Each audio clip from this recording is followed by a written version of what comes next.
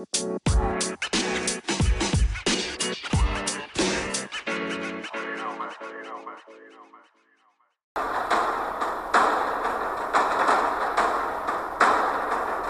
she blows. Can you feel it?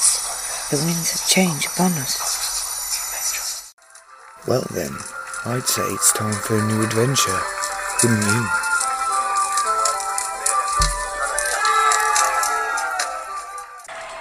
Good morning, audio adventurers, and welcome back to Talking to Myself.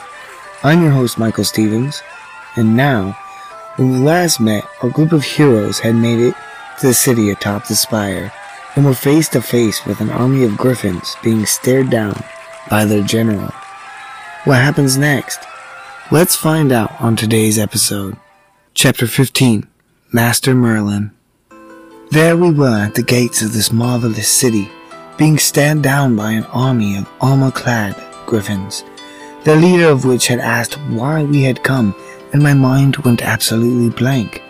I stood there with my mouth open, half marveling at the beauty before me, half stupefied by the sheer size of the guard poised to protect this magnificent city. Finn came to my rescue, seeing my awestruck face. "General, I presume we seek counsel with the leaders of this city." You presume correctly. General Galena at your service. You may enter, but he stays here. She nodded to Alden. "But he is—" I began. Alden quickly interrupted. It's alright, Guardian. Galena and I are old friends, he said, pawing his hoof in the salt-like sands. Galena moved toward him, resting her forehead against his. It has been far too long, old friend, Galena said with somberness. Ages a marathon. I swear I could see heartbreak written on Alden's face. The gates swung open, and we made our way up the steps into the great hall. My mom would love this place, I caught myself whispering. The architecture alone was astounding. It was as if someone had taken the best things from ancient Greece and Rome and combined them with Persian. It was breathtakingly beautiful, though its modernization was evident. Each room was sealed with heavy glass doors. Clockwork mechanisms could be seen through the paneling. They silently whirred as they automatically opened and shut. Elven scholars could be seen going this way and that. Some worked like librarians stocking bookshelves. Others carried parchment to and fro.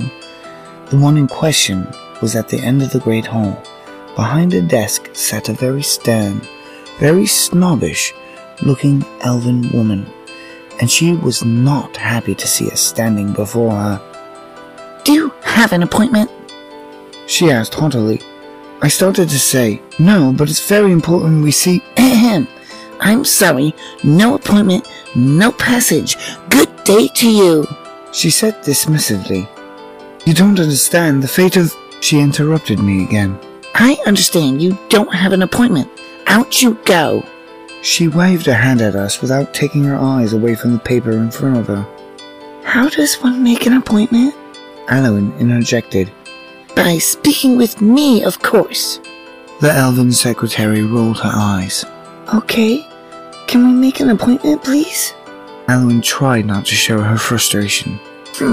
Yes, the next available slot is in 5 minutes, she said, pretending to look at a full list of patrons. Okay, we'll take it.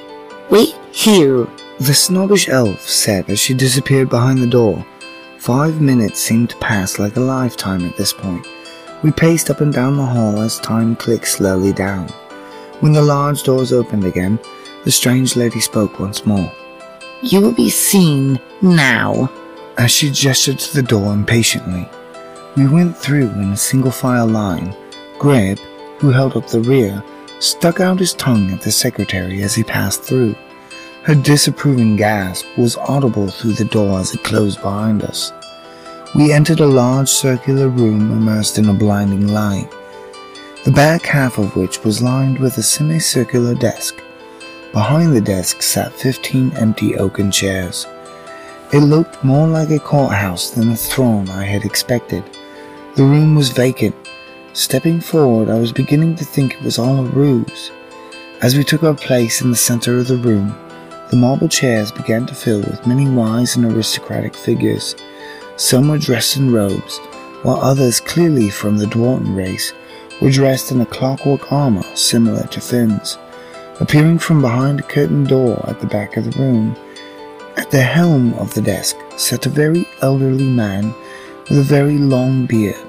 His bushy eyebrows seemed to unfurl, and his eyes gleamed with a kindness. His closest consorts whispered to him. He raised 2 fingers on his left hand to hush the room. As the silence fell, we held our breath.